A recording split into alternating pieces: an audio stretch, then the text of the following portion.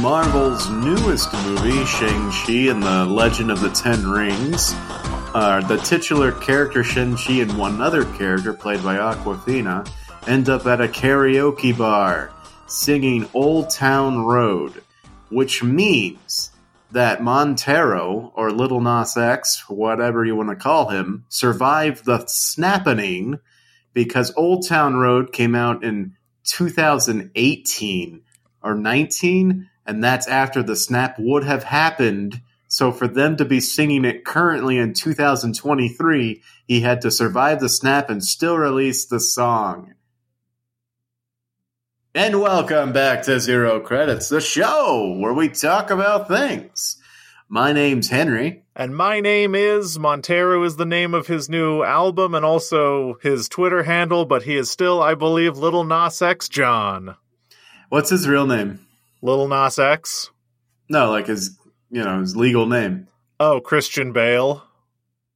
Wait, really? No, I have no idea. I think it's Montero. And together we're Henry and John coming at you to discuss the critical happenings of that there cultural zeitgeist. I messed that all up to hell. Welcome to the podcast. You're on the air. We're on the air. You can call in. We have a Google Voice number all set up. That's a lie. Yeah, I have no idea. Maybe his name is Montero. Then I understand why the album is called that.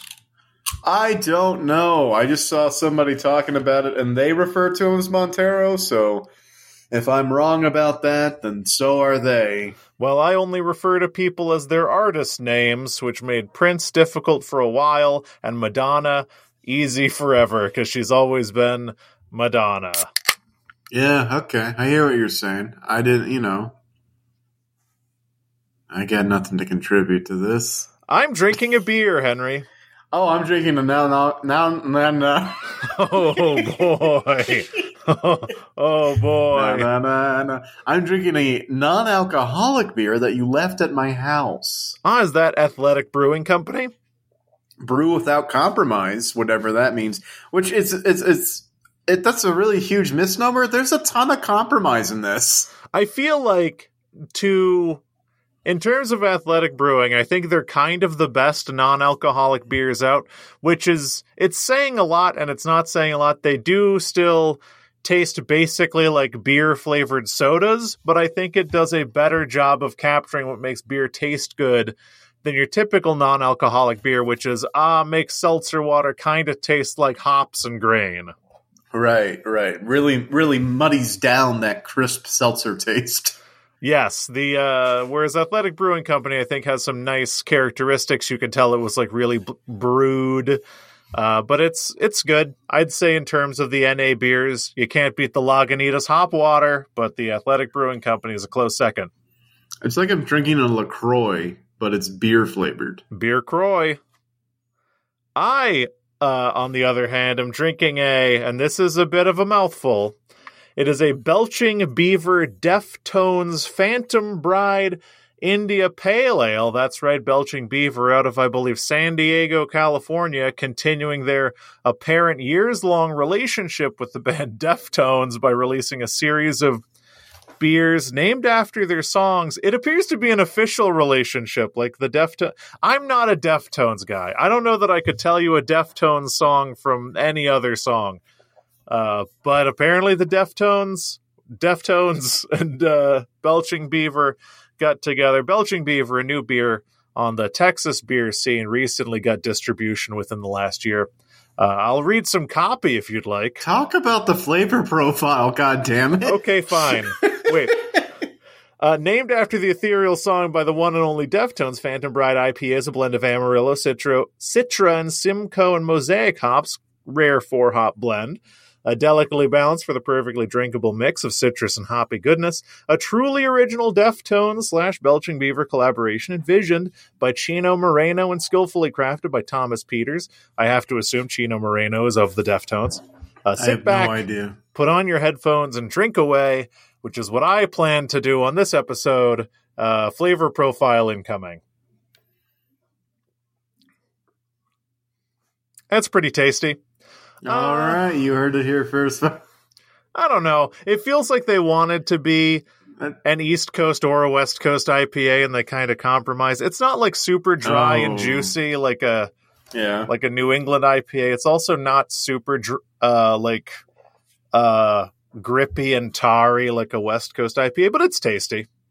I feel like with all of the hype you built, with all of those copy words and the Deftone partnerships and all, you would expect it to stand out a little bit more. This has been, I don't want to drag any breweries on our podcast. Oh, drag them. Drag them. The couple times I've had Belching Beaver beers, people were pretty excited for them to enter the Texas beer market. Maybe it's just not brewed very recently, but I haven't been a massive fan of any of the Belching Beaver beers as much as I am the pretty bold, characteristic Texas beers. Yeah, I mean, the thing about new beers coming to Texas is like we got a lot of great breweries right here in Austin. So I'm not saying you never need to try it. It's just like Yuengling just got distribution in Texas, and they got all these big billboards like finally in Texas, and I'm like, that's great, but I'm never reaching for one of you. You're just outclassed. I mean, even I think that a lot of people like Yuengling because for some reason it seems exotic to them. I think in people who grew up around Yuengling, it's nothing special. I don't love Yuengling. Why would someone drink it? The owner's like a weird conservative weirdo. Yuengling doesn't taste particularly great. I think Lone Star tastes better than Yuengling does. Right. Plus, they have a beer named after the British death squads that were sent into Northern Ireland. So, like, come on. Right.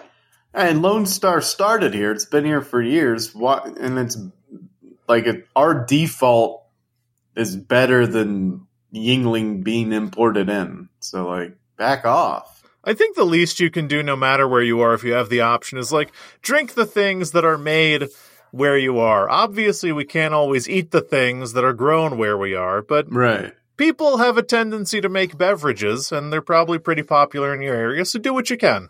Support local breweries and businesses. Which I did not do by buying this Belching Beaver beer, but we shall move on and not question my character. All right, that sounds like a good 10-4 copy over, buddy. Now, speaking of flavor profiles. Yeah? I know that we made a promise on this podcast, anywhere from 3 to 7 weeks ago. Right, so sometime in the past year, it was brought up that John might be a bit of a super taster. Yes, I think from my own anecdotal conversations with people that I know who work in food, I'm either a super taster or a non-taster, depending on my taste for things, because I do have a pretty strong appetite for bitter, acidic things, so I might actually be a non-taster. And real heads will remember that I called into question John's ability to taste the Nintendo Switch cartridges. Because if you flash back a couple of years when they first came out, the news broke that they were coated with something to stop pets from eating them, basically, or children. So for a large portion of the population, the Nintendo Switch cartridges taste like nasty garbage. But for a sweet little 10%, I think they either taste nothing at all or it doesn't taste bad to them. So from my understanding, from the limited amount of research I did, is that the chemical these are coated with is actually the same chemical that tester strips for testing if someone's a super, normal, or non-taster. And essentially, if you have more taste buds per surface area of your tongue, it will taste extremely bitter. If you have normal taste buds, it will taste pretty unpleasant. And if you're a non-taster, it might not taste like anything at all. All right. And so I can vouch from personal experience. I had tasted the cartridge when I first got the opportunity to, and it was bad. It was a bad taste, and worst of all, it lingered in the mouth. Yeah, my concern with this is, from reading the accounts of so-called super tasters, that the cartridge almost makes them throw up. So hopefully that's not something you end up having to hear on the podcast. I really hope you're a non-taster and you're just immune to it all. Me too. Non-tasters, you can go far in the world of food as a non-taster. It just means that you like certain flavors. But I figure I should start this off with a little bit of a Nintendo Switch ASMR. So this is me lightly tapping on the package. This is, of course, The Legend of Zelda Breath of the Wild, a perennial tasting cartridge, if ever there was one. I believe 2017 vintage. Ooh, that's a good year. Let me go ahead and just open it up here. Enjoy the smells. No manual, of course. Does any Nintendo Switch game come with a manual? No game comes with a manual anymore. Yeah, save those trees. There's little things in here as if it was to hold a manual. Yeah, no, I think they wanted to design... The cartridges were designed to hold a manual, but then they made the cost-saving decision to never print manuals. I'm in agreement with that choice. Let me go ahead and set down the case. And I guess without further ado, I will lick not the contacts, surely. Yes, not the contact, but no. the plastic. It's the plastic coating. All right, let's see. Oh. Oh, no. Oh, my God. Oh, no. Oh, God. Oh, it tastes like a dog turd. Well, you're not a non-taster. Oh, my God. That's so obvious. I thought it was going to be, like, subtle. No. Oh, my God. Not. You might be a super taster. Oh, my God. It tastes like gasoline mixed with a dog turd. How's the mouthfeel? Really bad. It's like spicy. Oh, my God. It tastes so bitter. Oh, God. You need to wash that down with something, I guess. Belching Beaver, Phantom Bride. Yeah, you don't wash that taste out of your mouth. Oh wow. My God. It tastes so bad. I thought this was like a joke or something that Reddit came up with to make people lick Nintendo Switch, but it tastes so bad. It is bad. Oh, my God. It's going to linger, too, Ugh. which is the worst part. It's like living in the back of my mouth, on the back of my tongue right now, and it is the worst taste. Never in a million years did I think it was going to be that pronounced. Man, well, I think for others it's a little more subtle. It's really bad. Yeah. No. It's real. Your reaction it was like an electric shock. It was like immediate. Your reaction is very similar to my own. Ugh. Where it's just like, huh. But a little more delayed where it's like, hey, this isn't so... Like I said, there's no way I ever would have guessed from what you were telling me that this was something that was so pronounced and immediate. It was like the second my tongue touched it, just the most awful, bitter taste. So if you're listening to this, please lick a Nintendo Switch cartridge, because you don't, right now, I guarantee you, listening to this, you don't know how bad it tastes. Yeah, no, it's pretty god-awful, but I must say, it must work as a great deterrent, because I have yet to eat a Nintendo Switch game. Yeah, I'm really not going to. It's really interesting, because apparently using this as a coating in plastics is especially popular for young children, because since their tongues are so small, young children just taste things more intensely, which is why babies are very picky eaters, because their taste buds are just packed down into a very small surface area. Right. From my understanding. I don't know anything about baby tongue science. It sounds right, and it sounds fascinating, so I'm choosing to believe it. It continues to taste like the cartridge. It's going to persist for a while. Maybe by the time we're done, you'll get your tongue back. I really wish we had saved this to the end of the episode. I was surprised when you jumped ahead, but... I thought it was going to be light content. I didn't think we'd be talking about it for this long. This is great. Exceptional. I'm going to recommend this to everyone. I do have to quickly say thank you, John, for doing that for our dear listeners and for the health of the podcast. We fulfilled one out of about 1,000 promises we've made over the years on the air. Yes, we promise to fulfill our promises eventually. Right. It's like... You know how the only thing I can compare it to really is like when you taste earwax and it's that immediate, like, super negative reaction. Like it tastes, there's something in the human body that's like when you taste earwax, you're like, no, I should not be eating this. Right. It is that feeling. Oh, it's so bad. It's so bad and it stays. It just tastes wrong. I'm going to create a Sean Evans First We've Used Hot Ones show, but it's just licking Nintendo Switch cartridges while answering questions. Wait, but they're all... I love this idea. It's 10 cartridges. They're all the same. Yeah, that's fair. We would just coat them in increasingly bitter substances. You'll start with a neutral Breath of the Wild, but you'll end on a hyper bitter Pikmin 3. Why would anyone want to do that show? Why would anyone do Hot Ones? I think I love Hot Ones. I love the show, but it feels self-aggrandizing for anyone to like call themselves a super taster. But I do think that I taste things more when talking to other people sometimes. And spicy food has a real profound effect on me. Oh. Not that I can't eat spicy food. I like spicy food, but I think that past a certain level, it's like all I can think about, especially like extremely strong or especially authentic wasabi. It just like takes over my entire body and I can't speak and I tear up. And wasabi's just a whole different other type of heat to begin with. Yeah, because it's like a horseradishy kind of like short circuit your brain, activate your sinuses kind of heat. Whereas like a typical capsaicin heat that you get from something like a chili. I like spicy food, but it has a profound effect on me. Okay, well, I'll keep that in mind for when we're eventually tapped to do Hot Ones. I look forward to it. Sean Evans is a hell of an interviewer. Oh, yeah, their research team is really great. Second only to Nardwuar, of course, who is the best interviewer of all time. Second only to Scotland Yard. Second only to Scotland Yard. Very good interviewers. And then they put you in the clink, matey.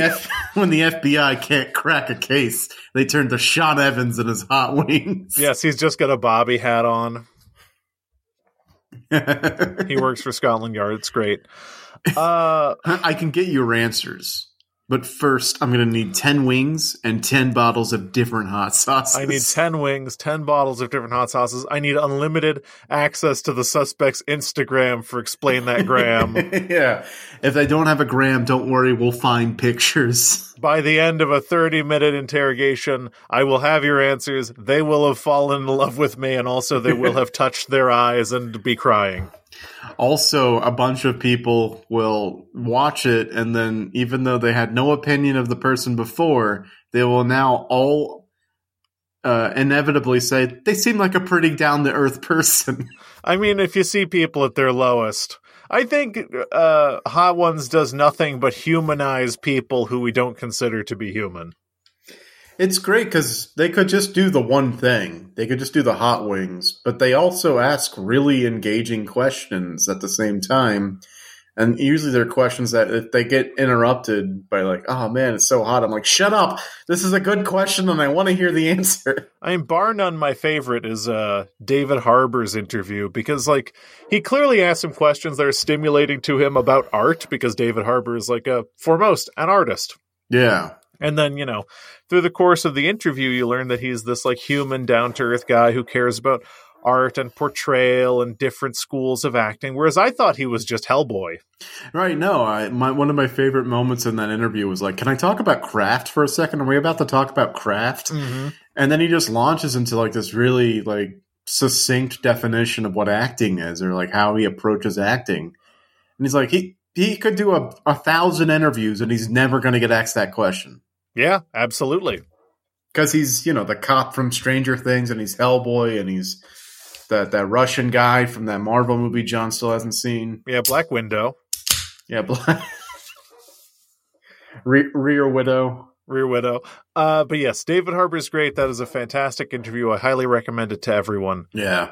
Can't think of any other interviews because I don't watch Hot Ones enough, but I'm sure there's another good one. I mean, from a previous season, the Paul Rudd one is just phenomenal. Oh, the Paul Rudd one is the best. Probably hands down the best episode that's ever been made of that show. The thing that I like about Paul Rudd, and this is true of him in any interview that isn't like a super presser interview, he just like immediately like You know in Avatar where they touch their ponytails to the horse and they interconnect? That's what Paul Rudd does to interviewers. This is a trend in my life, and I think it stems mainly from you. The number of Avatar references that I encounter on a daily basis has just gone up recently, and I don't know why. Here's the thing. Never seen it all the way through. So you missed the part where nothing happens? You mean the first hour and 45 minutes or the second hour and 45 minutes? I'm talking about both. Zing! Zing! There is no easy segue to get into the next thing we're about to talk about, unfortunately. Wait, can I try? Please. All right. I'm going to tap into your mind, John. I'm going to do that thing you always do for me. I'm going to be do the great co-host magic. I'm going to do the magic, and apropos of nothing, I'm going to say zucchinis. We did it, boys. That's right, of course. Henry, hold on. Let me do the host magic and say that zucchinis are a delicious vegetable, much like the many delicious vegetables that are in, of course, the pupusa. That's right, the food of El Salvador. And I think based on that, Henry, you know exactly what I'm about to talk about. Hell yeah.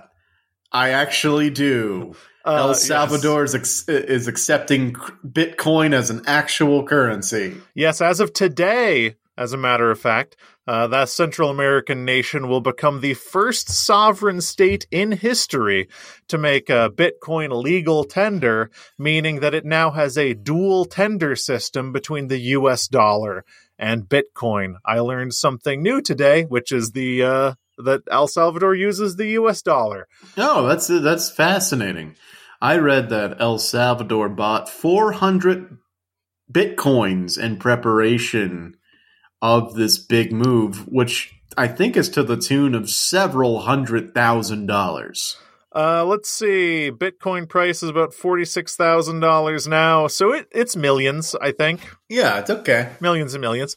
Millions of dollars. So, of course, this initiative is the brainchild of millennial president Nayib Bukele. Now, the problem with calling him a millennial is dude's busted. He's 40. He's an elder millennial. We don't claim him. Dude's busted. He's jank. He's busted. He wears a backwards baseball cap, but he's 40. Millennials do not claim him. He does not remember Ren and Stimpy or SpongeBob SquarePants. Nayib Bukele is not a millennial. He is a boomer, of course. But yes, he is a populist president who I believe at the time of this recording has a popularity rating somewhere around the 90% range. Holy shit, that's high. Is that real or is that rigged? No, we'll get into it. Okay. It's real. So this is something that is typically true of populist president-elects or prime ministers. Populists typically tend to do very well. Their campaigns are based on a groundswell. I think that if we got... Well, I think the problem that we have in the United States is that we don't elect populists. We fucked up, and the populist we did elect was Donald Trump, who is definitely a populist. But I think that Bernie Sanders would be a similar populist in that about a year into his administration, I think his approval rating would be very high because they appeal to the masses, kind of the populist strength. So why would Nayib Bukele make Bitcoin legal tender in El Salvador, you ask? I hear you asking. Hey, John, I have a quick question. Oh, yes, in the back. Why would you be in the back of your own podcast? No, it's okay. There was no room up front. So don't worry about it. I don't need a special pass. But why would El Salvador, a country that exists, use Bitcoin, a currency that's made up? Yes, indeed. Why would we use any currency? Because they're all kind of made up. We'll get into that too. There's a lot of moving pieces to this story. But I think probably the most compelling reason for this, and I as far as like the populist movement in El Salvador, this is the one that they pushed the most. 1/4, greater than 1/4 actually, from what I saw, of El Salvador's GDP comes from remittances. Are you familiar with remittances, Henry? That's when you regret something. Yes, it is also when you send money back to your home country from working abroad. So if you were a Salvadoran and you went to the United States or Canada or Mexico or wherever, and you made money, you would send it back to your family in the form of a remittance. And I don't know if you've ever actually processed a remittance or had to go through the remittance process, but it is difficult, it is time-intensive, and it's expensive. Are you familiar with Western Union? Oh, yes. I have heard of the Western Union, and I wondered what was propping them up still to this day. It is almost entirely remittances via wire. So as long as you're in a non-OFAC country, you can wire funds. But typically speaking, a transaction from like a Western Union is pretty expensive. I think it's like flat fees, and then certain large wires have a percentage attached. And that's just Western Union. There are companies that specialize, especially in Central America, with high fee remittances, just trying to essentially take money from people who want to send money back to their family. Bitcoin eliminates that because, of course, I don't think that there's any need to inform our listeners about what Bitcoin is or what the blockchain is. It's just a ledger that exists in fact. So there's really no need to wire money around. Transferring Bitcoins from a Bitcoin wallet to another wallet is just a matter of transferring one data point, which is ownership. There is not a fee attached with transferring Bitcoin, depending on the exchange you use, but it's cheaper. Right. So you don't have to deal with these vultures, these opportunistic businesses that just want to prey on people trying to send money back home, and you're not losing more money by trying to send money. Like you're getting to hold on to more of your money through Bitcoin. That sounds really interesting. Exactly. And then, of course, if you've ever dealt with Western Union or wires, I know that you've bought a home fairly recently. I don't know if wire transactions were a part of that, but wires are effectively, in process, instantaneous. However, the process to request a wire is anything but instantaneous. In addition to the monetary cost, it can take hours to fill out paperwork, to get the proper forms, and proper understanding. Wires aren't fun. Okay, so I do have a story about wires, and it is related to buying a home, because before you get to closing, the agreed upon amount that is due up front for the closing cost, that needs to be sitting in escrow in a third party account to as a holding place, so that money can then go to the seller. And that needs to happen before you can even step into the office to sign papers. And they don't do checks, they don't do deposits. It's wire. You have to do a wire transfer for that. And I learned all of this at 1 p.m. on a Monday. Yeah. And you're thinking, okay, that's fine. Banks are open until at least 4. Now, here's the thing. All wires have to be arranged through offices in the Eastern time zone. Yes. So I already lost an hour. And then I couldn't even do it by phone anymore. They were closed for phone wires. I had to go to a bank and say, hey, I want to do a wire transfer. And I need the money out of this account to go to this account, and copying I had it scribbled on a notepad, and then I also had it on my phone, just trying to make sure I get all of these details right, because this is the most money I've ever moved at one time. And then I ran into the problem, the amount of money that you want to wire doesn't match the amount of money in your account. I'm like, well, yeah, because I do have a payment coming in that's pending. Once it is pending, I'll have that amount. And they're like, no, it has to be now. So I had to move money around to have enough money in it to cover the wire, to put in the request that would not go through for another 2 days. I think in that anecdote you run into the two big problems with wires that Bitcoin solves. So first of all is process time. So wires are batch processed at the end of the day. I don't care if you do it at a credit union, at a bank, at a Western Union. They are all done at once. Even if they're submitted beforehand from the bank, they happen at the end of the day. Okay. And that is solved by Bitcoin because transactions are instantaneous regardless of time zone. Transactions happen 24 hours a day. Yeah, no, it was baffling to me that this was as archaic as it was this was in 2020 in that current year.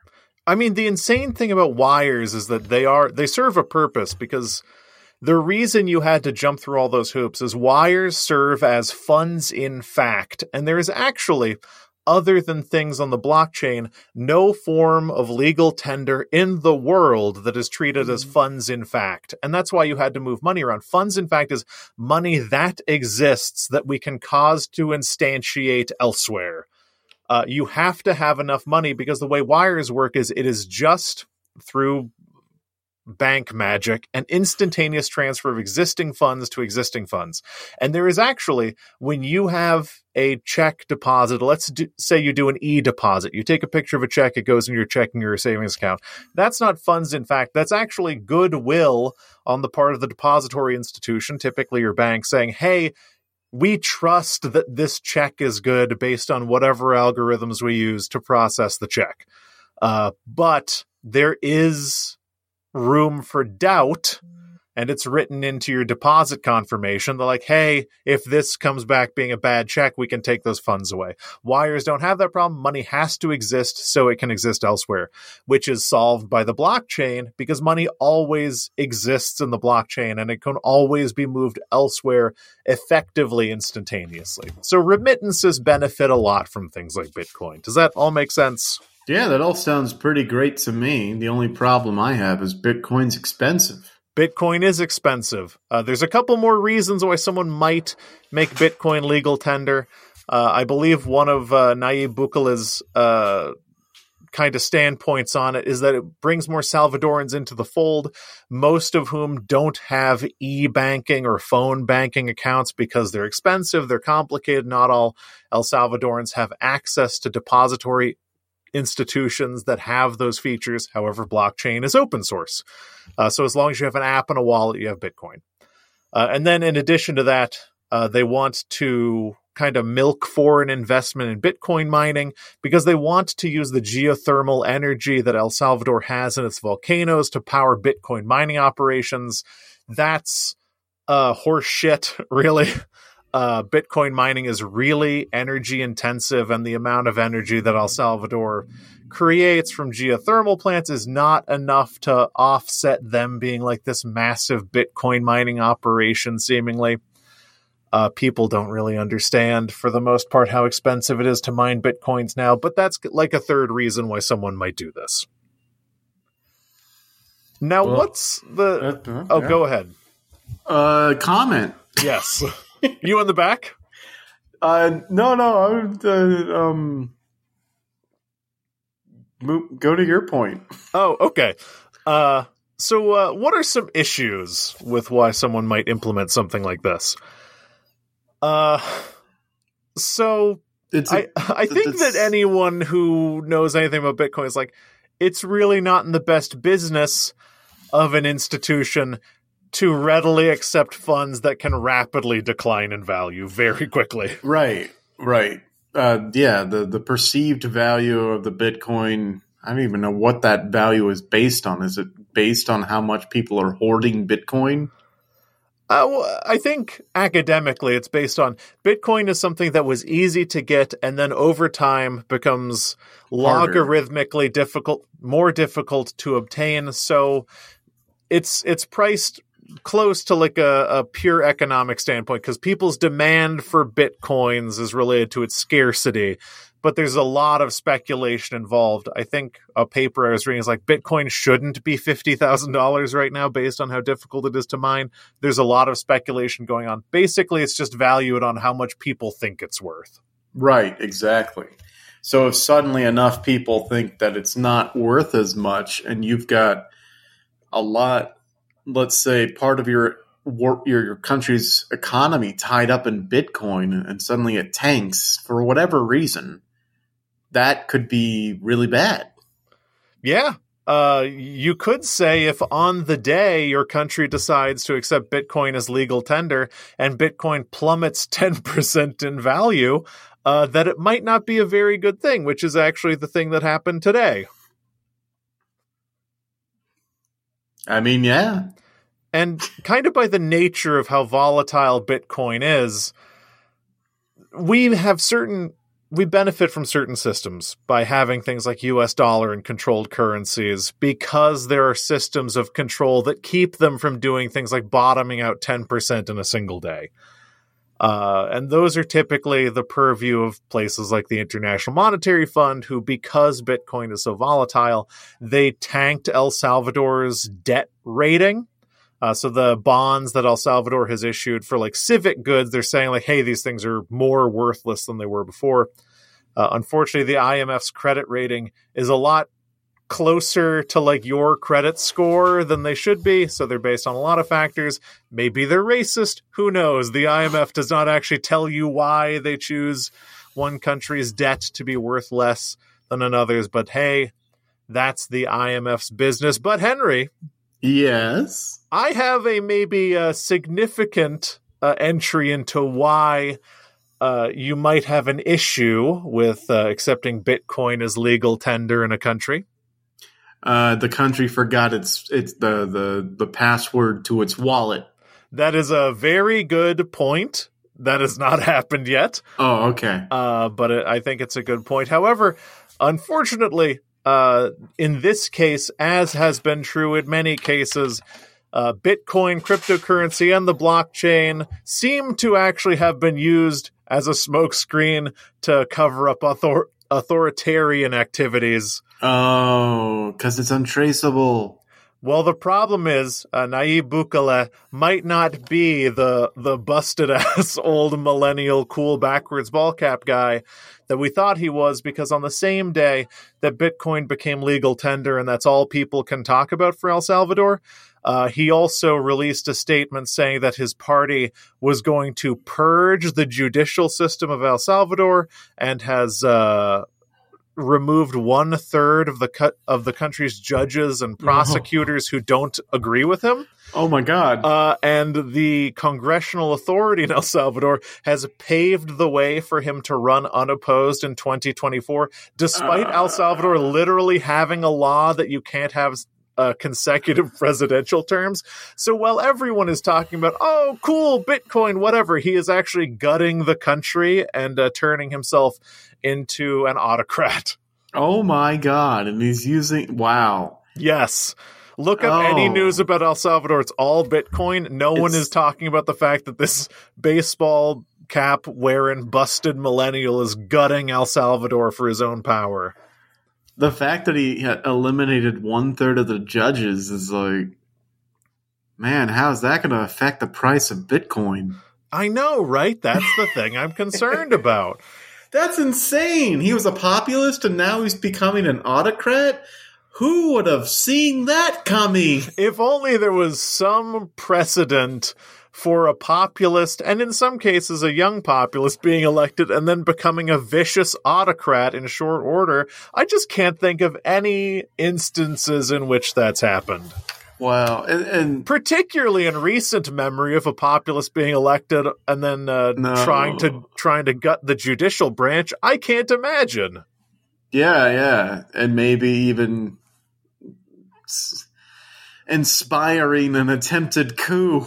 Yeah, I just can't imagine. It's almost as if certain political ideologies are very bad, regardless of how much Bitcoin is involved. The fact that this elder millennial was like, I know what will distract everybody. We're going to buy 400 Bitcoin. I'm going to announce we're the first country to start accepting it.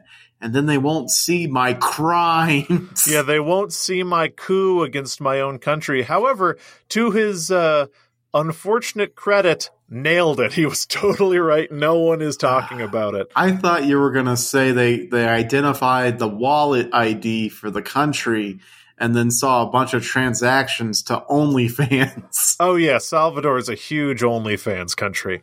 Very OnlyFans friendly. There is, if I can editorialize a bit, another thing that I'm concerned about is cryptocurrency at scale is kind of the playground of the rich. I mean, all securities are, but especially cryptocurrency. So, like, people could, if you were a country that was short-sighted enough, arguably, to institute Bitcoin as legal tender, very rich people could manipulate your economy within minutes. Yeah. At their whim. Yeah, because it's not regulated, which can be both a good or a bad thing, there's like people could try to do like a pump and dump scheme. Yeah, people can pump money out of Bitcoin into a dollar tracking crypto, and then your economy tanks, their like present net value stays the same, and then they can just tank your country. Yeah, and then they buy up all the tanked goods. Yeah, they can buy you once you get taken over by pirates. Yeah, it's insane. So, yeah, I mean, it's a little, maybe more experimentation, more simulations need to be run before more countries jump on board. The unfortunate outcome of this is that other populist elected rulers, leaders, are going to see this and then try to emulate it and say, oh, I'm also... The good country of Belize is also going to accept Bitcoin now and then like kill off all their judges. We are also going to accept Bitcoin, kill the judges, kill the judges. While all the news outlets are pointing their cameras at a big poster that says Belize now accepts Bitcoin, they're just shooting judges execution style in the streets. Yeah, the Taliban releases a statement like, oh, by the way, a month ago when we did all the things we did, we also started accepting Bitcoin. I mean, this is maybe the darkest insight you've ever had. If the Taliban did that, it would be such a media moment that people wouldn't notice anything the Taliban did for 2 months. If the people we've been hearing about since we were fetuses started accepting Bitcoin, no one would pay attention if they like massacred Christians in the street. No one would care. Yeah, the PR guy for the Taliban is kicking himself right now because he's like, that's all I had to do. He's looking at El Salvador like, damn, that's all I had to do. All I had to do was get in front of a camera and say Bitcoin and people wouldn't have taken a video of all the people falling off of that plane. Horrifying. Yeah. Very, very horrifying. I would like to walk back my statement about Christians, by the way. The Taliban killing Christians, largely overblown, largely a hoax. Also, not, surprise, surprise, the worst thing the Taliban is doing. Make it sound like killing Christians is the worst thing the Taliban could do or is doing. The Taliban has and is perpetrating worse crimes.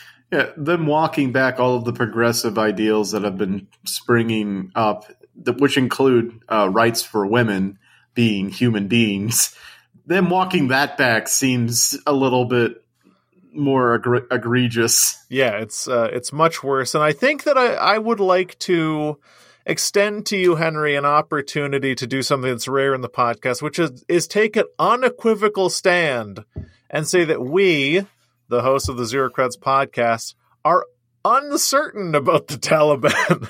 What?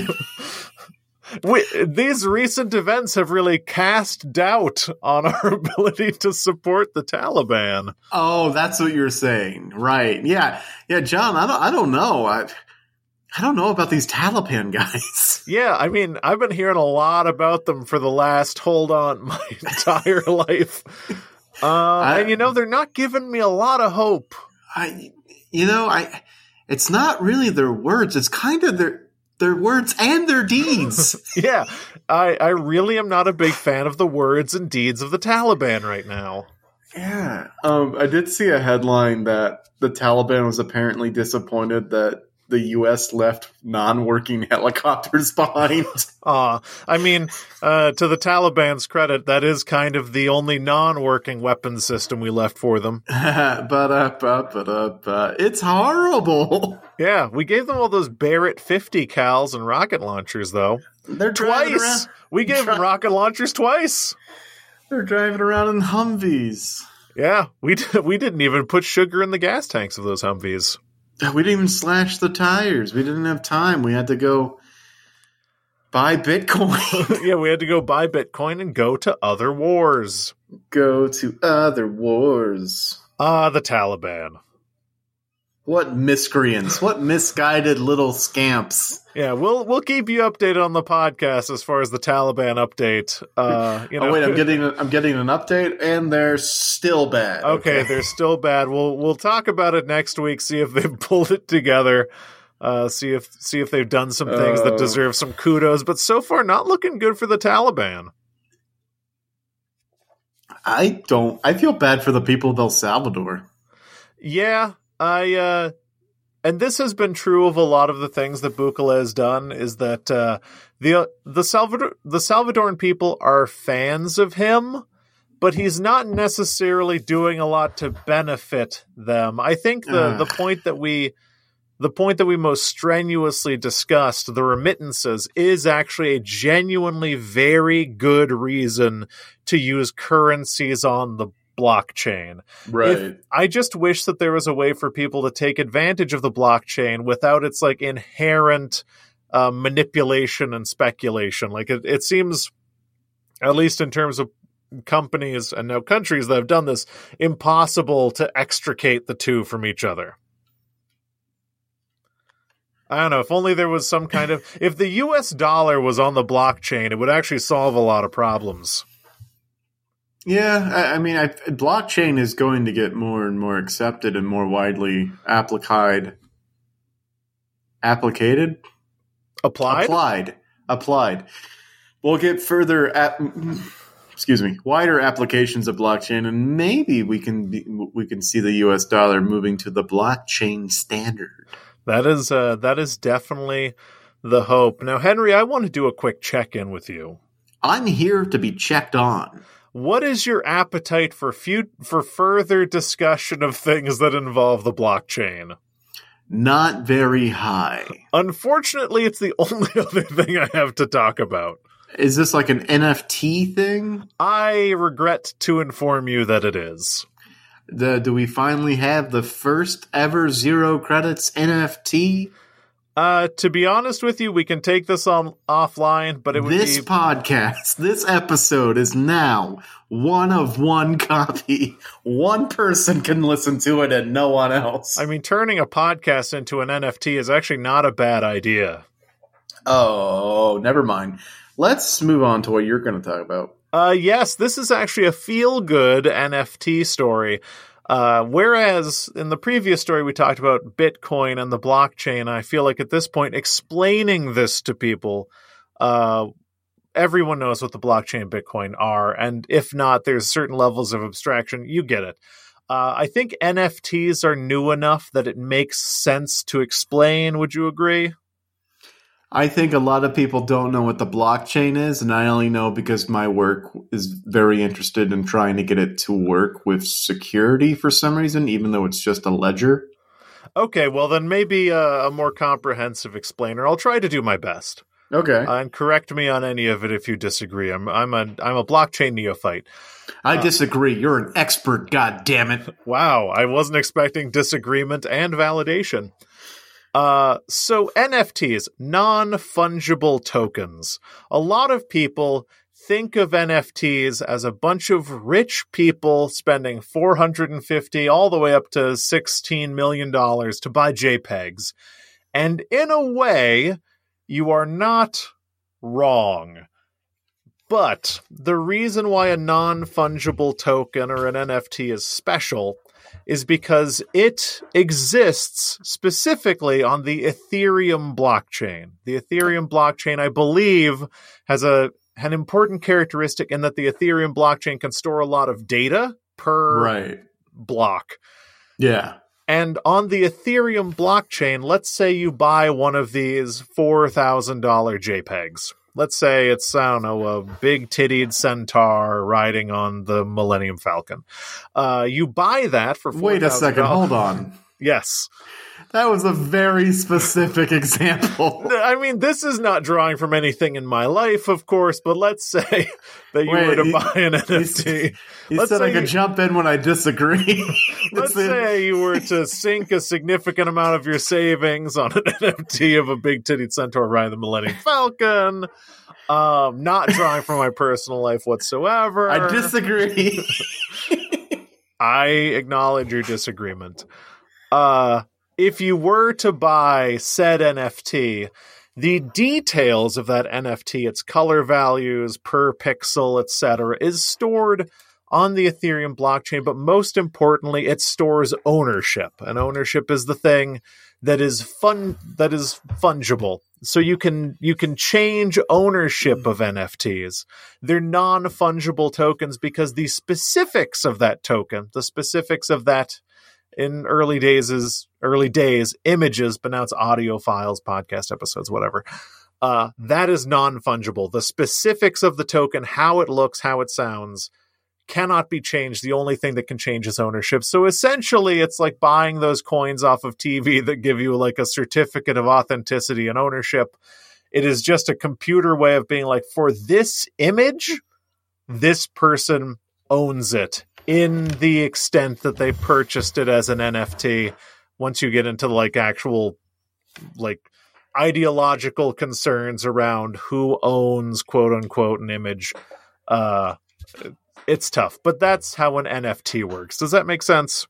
Yes, it does. So the good cannot be fungible, but the ownership can be fungible, and so they can be bought and sold. Exactly. The details of the thing can't be changed, only ownership can be changed.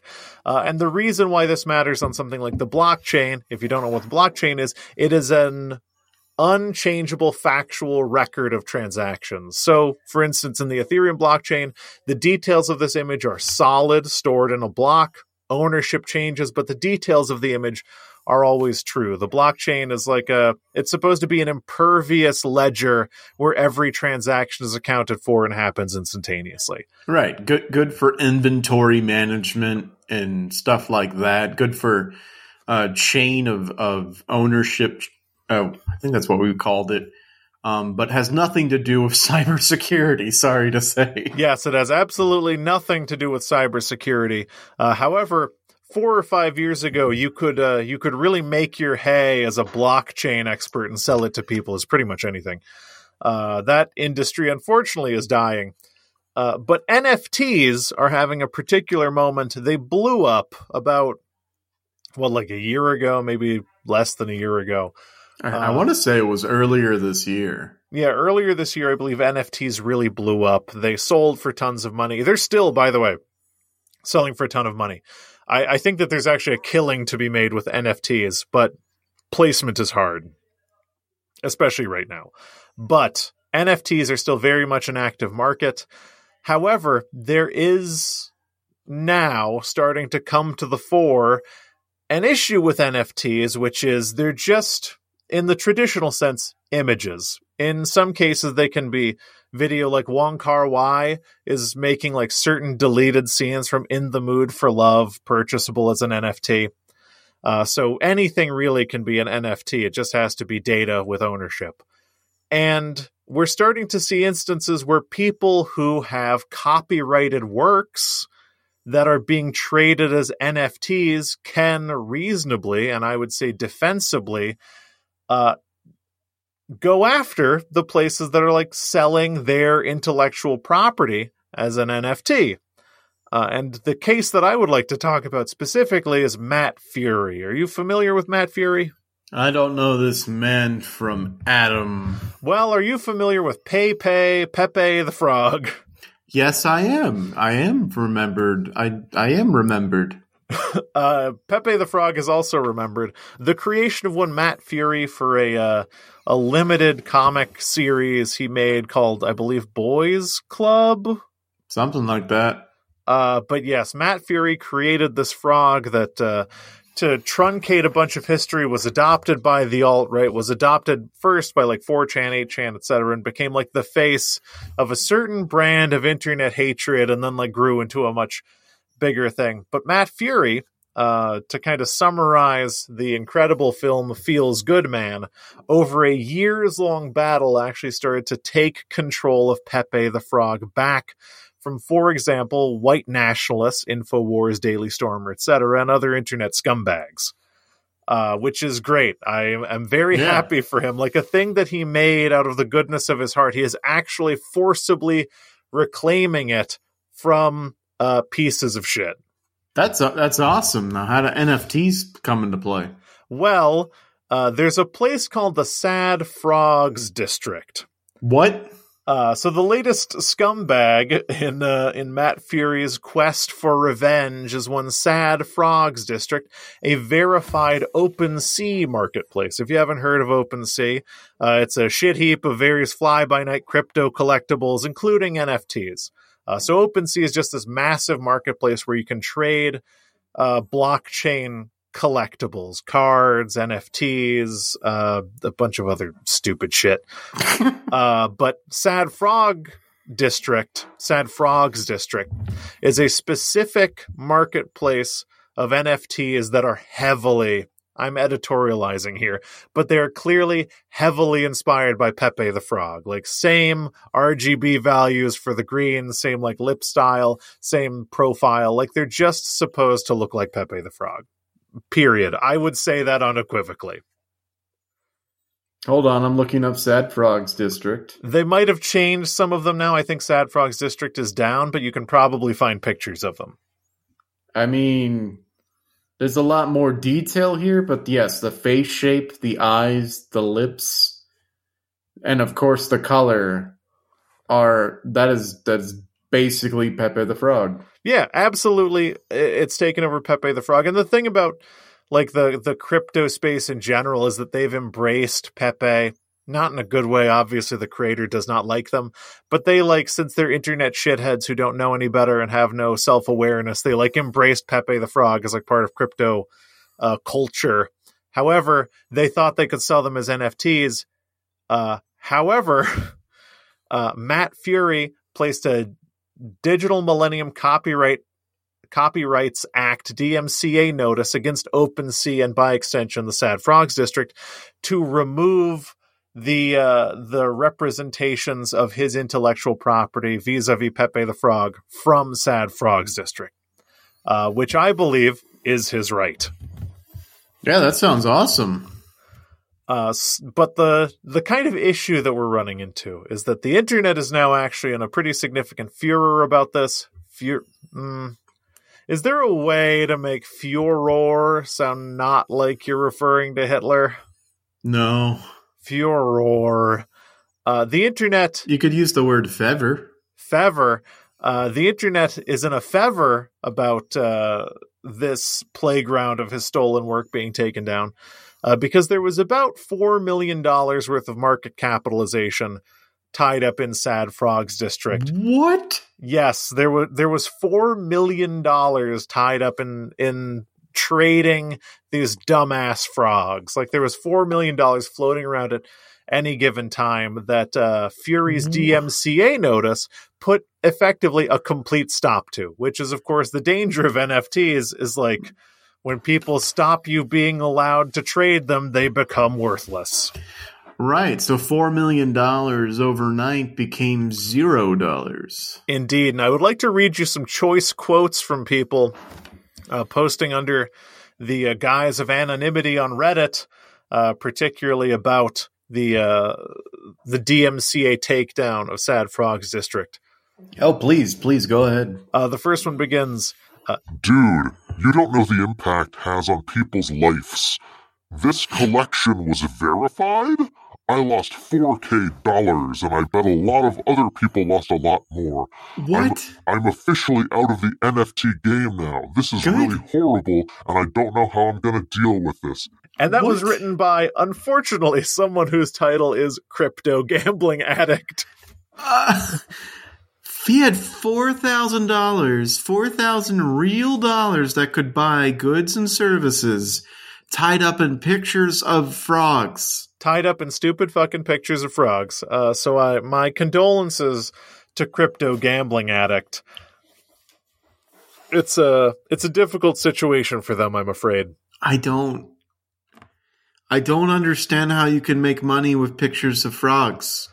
Well, if that wasn't enough, some other dickhead wrote, This is how you want to be remembered, an artist that people love his Pepe design, but so arrogant to let people use it in any way they want. Hope life getting better for you, man. Just lost $21,000 here. What? All of my life savings. What? yes. $21,000 in pictures of frogs. $21,000 in pictures of frogs. I'm pretty sure NFTs aren't supposed to be used this way. No, absolutely not. I mean, NFTs are highly speculative, as is any new, I guess it's a security. But no, they're not supposed to be bought this way. This person didn't buy $21,000 of NFTs for the purposes of appreciating his ownership. I can almost guarantee you that they bought $21,000 worth of NFTs for the hope that they would appreciate on the speculative market and they'd sell them for more money. Almost without a doubt. Absolutely, yeah. I mean, can you imagine?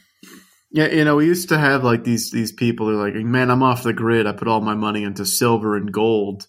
Can you imagine? And like in our future, there's going to be like these people holed up in the mountains, like, yeah, I don't trust the banks. I got all my money in Pepe the Frog pictures. I don't trust the banks. I just have my money sitting out on the blockchain based on the existence of one fucking website. I got all my money in pictures of big-tittied centaurs that ride the Death Star. Millennium Falcon, please. Oh, no, we spent a lot of money on this. We diversify on our assets. I got both the Death Star and the Millennium Falcon. I heard there's going to be a new big-titty centaur riding Boba Fett's ship Slave One. I'm going to spend $16,000 on that. By the way, I think they're changing the name of Slave One, actually. Yeah, I did see some outcry about that. I was like, who fucking cares? It's whatever. It's a fictional universe. Change names. Yeah, I mean, like, he was in a pit for decades. I'm pretty sure he can change his mind about the ship's name. I just think it's self-aggrandizing. Clearly, he thinks he's the number one slave.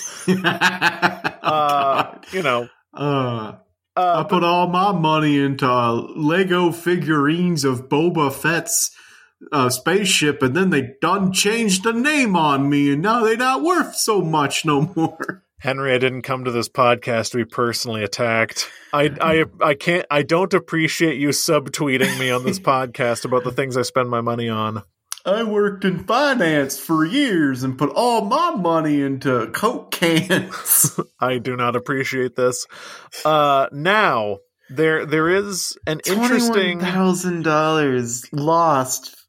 I think we can both agree, right? Matt Fury was totally within his rights to do that. Oh, absolutely. You don't see fucking people like, that one comment about like, this is how you want to be remembered. You not letting people use your art. And it's like, well, never before in the history of artists has like the fan base, the viewers like of the art been able to use the art. They just used to look at the art. Yeah, that's how art kind of works. You didn't have people on the streets like copying the art worse and then selling it.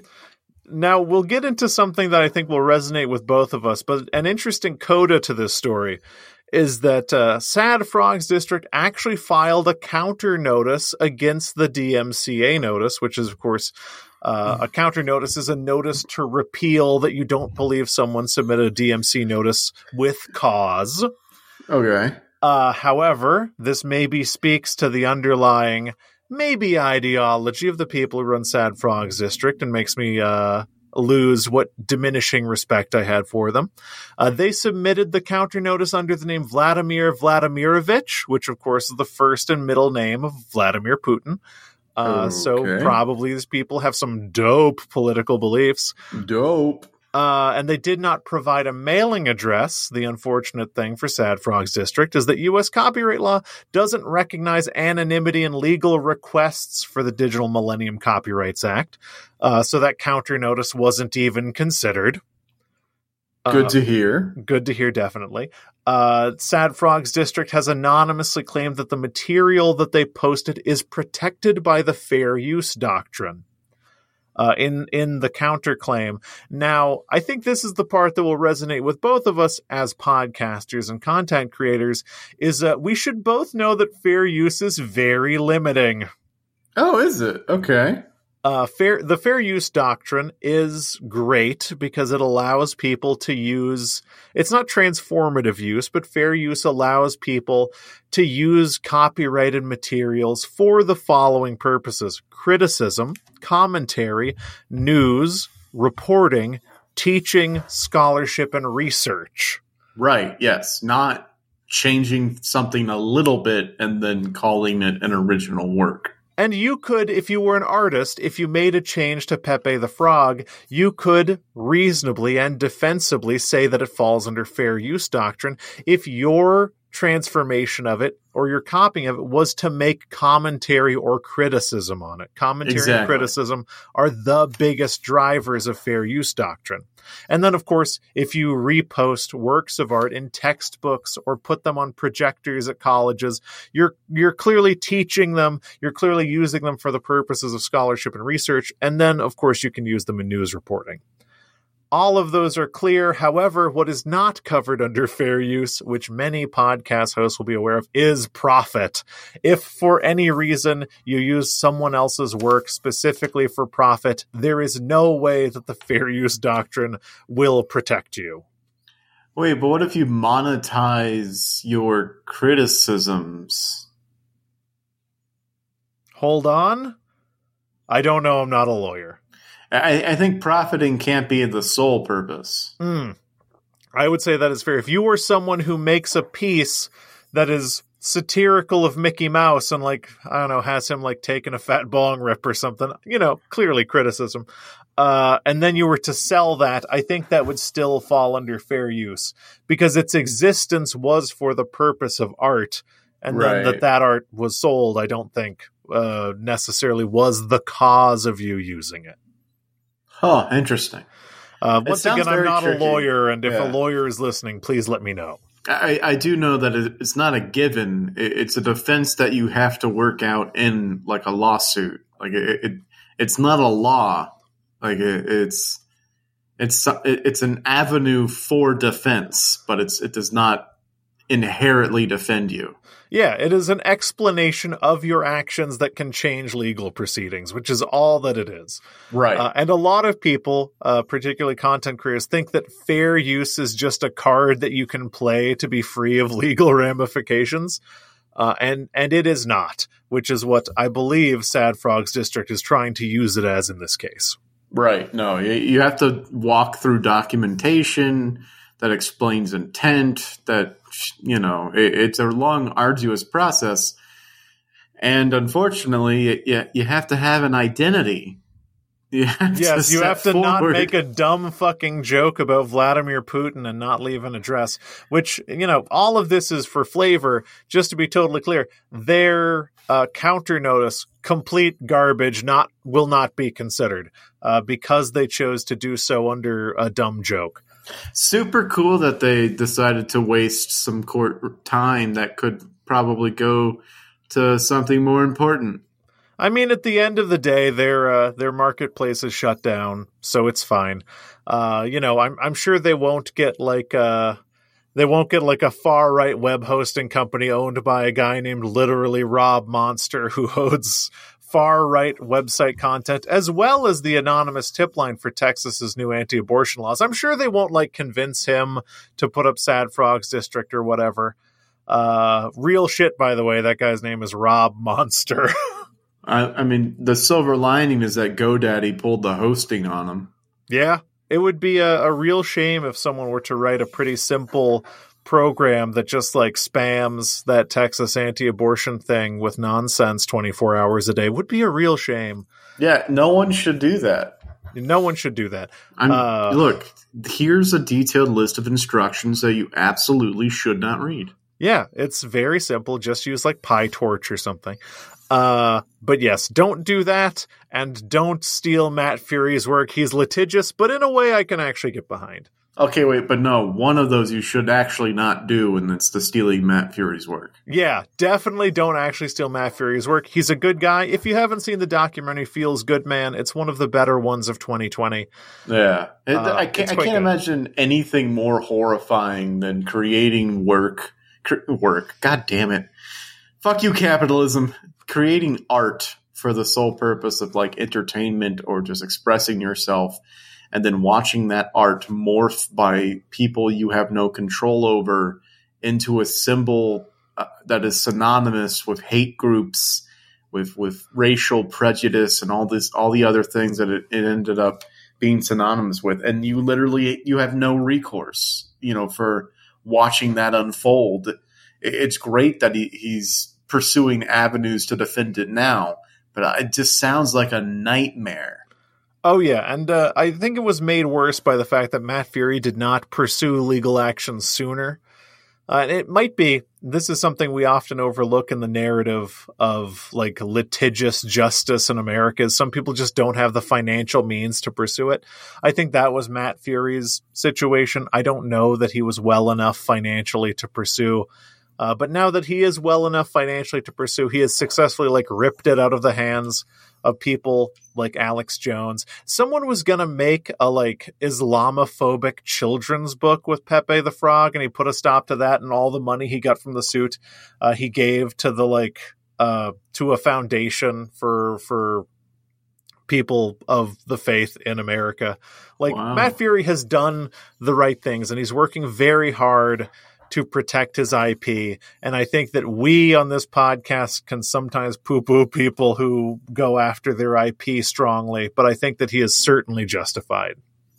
Yeah, no, there's a difference between, I don't know, shutting down like a fan, this never happened, but shutting down like a fan fiction site to protect your IP versus keeping your IP out of the hands of literal hate groups. Yeah. Absolutely. The most defensible version of IP defense, certainly. Yeah. More power to Matt Fury, less power to, I guess, Nayib Butella as far as cryptocurrency goes. Also, Matt Fury, by the way, is now selling actual Pepe the Frog NFTs and making like millions of dollars. So hell yeah.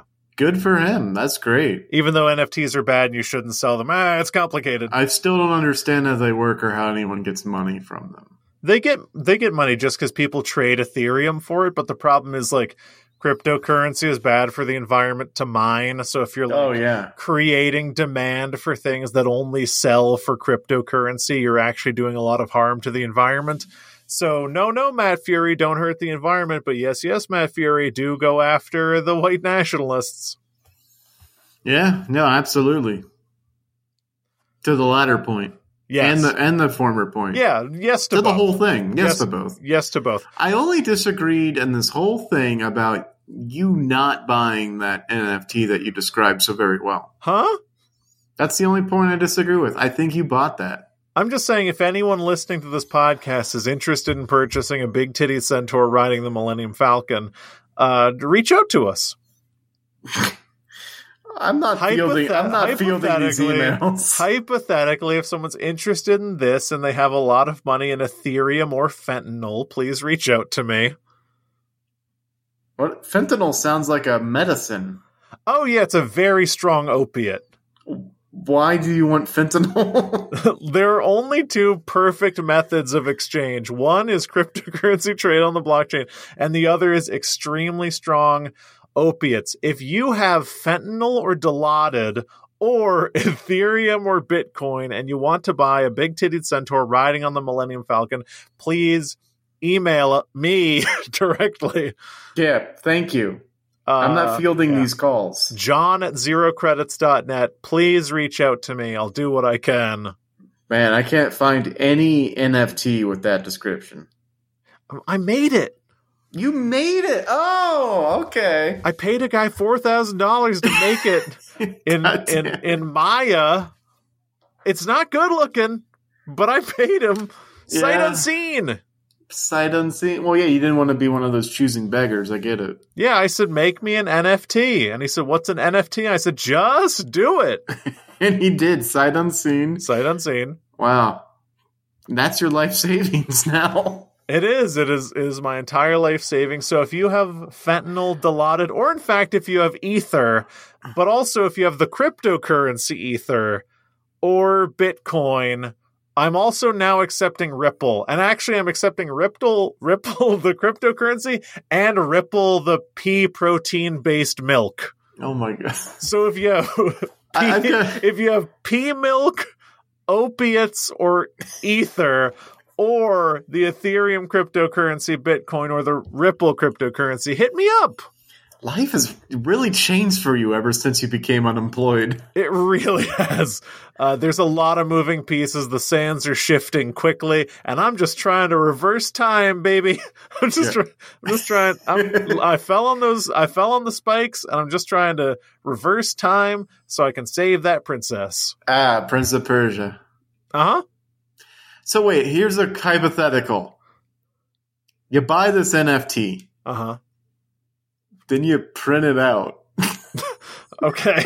You could. What happens? I don't what is it?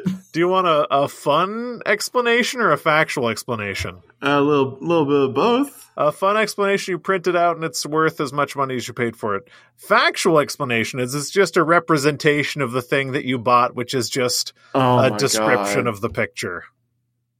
You're not even buying. When you buy an NFT, you are not even buying said JPEG. You are buying a programmatic description of it, like pixel by pixel color values with ownership. Wow, this is a real signifier versus the signified conversation. I think that NFTs do create interesting conversation. Just kidding. No, they don't. If someone tries to explain NFTs to you over an IPA at your favorite apartment/shopping mall district in your rapidly gentrifying town, don't listen to them. All right, I'll tune you out next time. Oh no, that's me! Zing! Got him. Man, I never realized I'd be this guy on the podcast. I guess that's what happens. You either live long enough to lose all your money to Pepe frogs, or you die the guy who's explaining NFTs. I fucked up the quote. I think that's pretty much exactly what Nietzsche had in mind. Yeah, that was Nietzsche in The Dark Knight. Yeah. He's not the Nietzsche we need, but he's the Nietzsche we got. He's the one we deserve right now, because he can take it. Yeah, Nietzsche can take it. And you know what? Nietzsche can get it, too. Hell yeah. So if you've got opiates, pea milk, Ether, or a way for me to kiss Nietzsche, or a raft of various cryptocurrencies, for which, of course, you will be trading them for a big-titted centaur riding the Millennium Falcon, get at me. It's not even a particularly good... The person who I contracted for this had never seen Star Wars or a centaur. Or drawn. So the horse half is up top, the human part is at the bottom, and the Millennium Falcon is actually just 1,000 falcons. Well, it's getting more impressive. See? So if you have... Stop it! This list of demands! If you have a way for me to kiss Nietzsche or Rilke, dead or alive, God. pea milk or cryptocurrency, worth at least $4,000, get at me. Oh, man. I mean, this is how people are making money? Apparently. All these new millionaires strolling about buying fucking billboards in New York Times? Wait, did they buy billboards and the New York Times? Oh, no. Oh, no, Times Square. Oh, no. Is that what you meant? Oh, no. Wait, hold on. Every time you've gone to Times Square, you're like, the New York Times. Oh, no. Oh, no. Oh, they're coming for my citizenship, John. It's so quaint that they have their own newspaper for this one block. It's so nice. They're breaking down the doors. They're screaming, "You're not a real American." You never played Spider-Man 2 on the PlayStation 2. The New York Times. I think I would have been fine if I just said the word square after it. Yeah, if you said New York Times Square, you would have been fine and you wouldn't be dragged away by census agents. Buying fucking billboards in Times Square. Yeah, there you go. Okay. Now they're eased. Yeah, they're backing off. My FBI agent's like, "Whew, that was close." Yeah, everyone, by the way, is assigned an FBI agent at birth. Yeah, it's one of my favorite, like, Zoomer millennial jokes. Oh, is that a real thing that Zoomers believe? No, it's a joke. Do Zoomers believe... Hold on, I need to write an article for The Independent about what Zoomers believe. Zoomers erroneously believe the FBI gives a shit. And we at The Independent only believe that immigrants are bad. Which is, right. I told the story on the podcast about how a pirate Zoomer dragged... Yes. Okay. That was literally last week. Literally last week we talked about your keel hauling. Yeah, just wanted to make sure that was covered. Keel haul? Don't know what that is. I don't know. Haul keel? I don't know. Shiftless millennial. Yeah, absolutely. I think that pirate was right. Yeah. I only carry NFTs. Sorry, I only carry NFTs. Do you want a picture of a horse riding 1,000 falcons? I got some sad frogs. Oh, sorry, we don't take any sad frogs anymore. If you're someone who has a wallet full of sad frogs, you clearly, you get deported. Your money's no good here anymore. Sorry, we only take US dollars if you got them. Yeah, we only take USD coin. the newest crypto. Yeah, it's based on the United States dollars, the freedom dollars. The freedom dollars. I'm just imagining a scenario everything crashes, Wall Street, whatever, a new Great Depression, and this one farmstead home, as everything's Dust Bowl, but you walk in and over the fireplace is just the largest sad frog, Pepe the Frog thing. Oh, yeah, absolutely. That's worth more than all of our land. When you leave here, Bernisa, you gotta take that sad Borg frog with you. Yeah, leave us all to die, but you gotta take that frog. You're gonna make it out. Trade that for an education. Once you leave the Dust Bowl of America and go to the verdant lands of El Salvador. Send us some remittance via wire if you can afford it, but we'll also take some Pepe frogs, some pea milk. We'll take a kiss from Socrates. They got connections. They'll hook you up. You can remittance a kiss from Nietzsche. Yeah, we can take a Nietzsche kiss. It's all you're our hope now. Let me take a picture of you and sell it as an NFT. It's your last chance, fentanyl. Don't let me down. Her name is fentanyl? Yeah, it's the future. It's the future. Everybody's name is one of those pharmaceutical brands. Yeah, for sure. Oh, man. There's your Blade Runner 3. Listen, I think that F. Scott Fitzgerald has been looking for the plot to Blade Runner 3. I was going to say Daisy Ridley, director of Blade Runner, has been looking for the plot to the new Blade Runner. Daisy Ridley's not directing. Scott Ridley. Daisy. Wait, Ridley Scott? Damn it. Yeah, so Ridley Daisy is directing Blade Runner 3. Blade Runner 23. Yeah, it's like, are you human or are you an NFT? Everyone's Southern. Everyone's name is Fentanyl, Oxycontin, or Dilaudid. Yeah, it's the first Blade Runner that takes place in the country. You are walking down a hot road and you see a tortoise on its back. Do you sell it for NFT? Yeah. Oh, man. Oh, boy. How do I make money without working? Is it just sad frogs? I mean, you get on the ground floor of something too dumb to believe, but you're a specific kind of dumb person, so you do it wholeheartedly. Or you work, or you hold out for universal basic income. Oh, man, I'm always holding out for that UBI. Either be a phenomenally dumb person or wait for UBI. All right. I'll keep waiting. Yang gang! He's never doing anything. We'll see. He wasn't mayor of New York, governor of New York? Mayor, I believe. New York Times? New York Times? Yeah, he was He's the almost governor of the New York Times.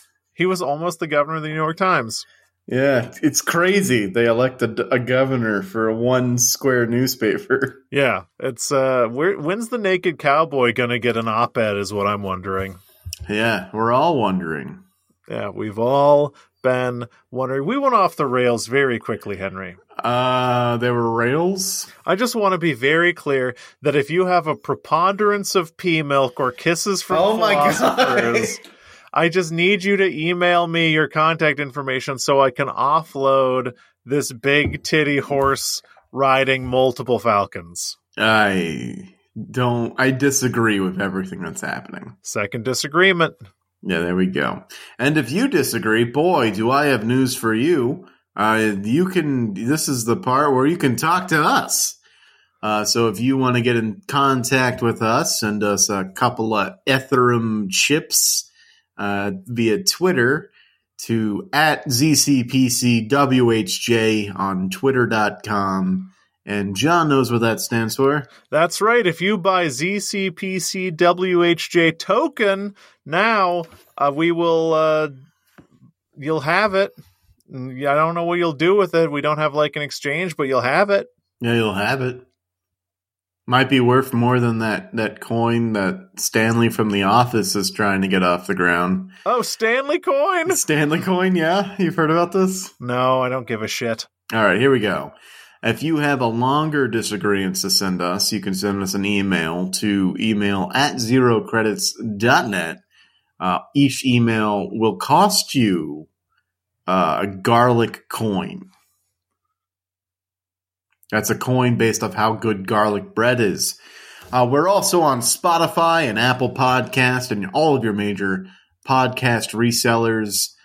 You can leave us a rating and review on all of these things. We're also on Good Pods and Podchaser and all these other platforms that are trying to get off the ground. We're on those.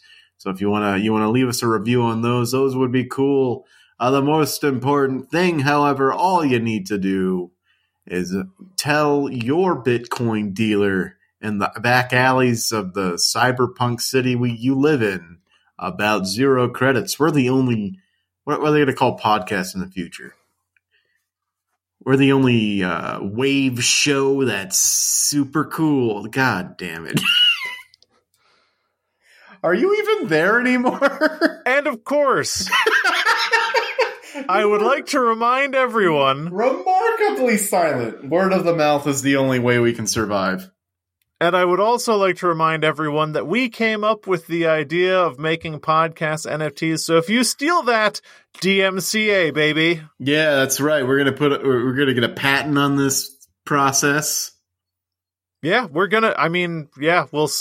I don't fucking care. We will sell Mark Maron's WTF. We will sell Armchair Expert. I don't care. We'll sell any goddamn podcast. $1,000 for the first episode of Armchair Expert where Dak Shepard gets kissed by Nietzsche. I don't give a shit. He doesn't give a shit. We'll sell Joe Rogan's COVID. I'll sell every cell of Joe Rogan's. I'll sell his horse paste. I'll sell. You know what? If I'm going to make an NFT of Joe Rogan saying ivermectin, fair use, $40,000, walk in, walk out, it's yours. Sounds like capitalism to me. Love it. And from everyone here at the Zero Credits, multiple house capitalism studios, infinity pool, right? That's what rich people have. They have infinity pools and Wi-Fi or whatever. We would like to wish you wait a second, a happy week. Are they combined somehow? That's exciting. No, they're separate. Okay, just Wi-Fi and an infinity pool. Yeah, only rich people have both. Wow. Well, 1 out of 2's not bad. Goodbye, everybody. Goodbye. I have a pool. Don't have Wi-Fi. I don't know. That wasn't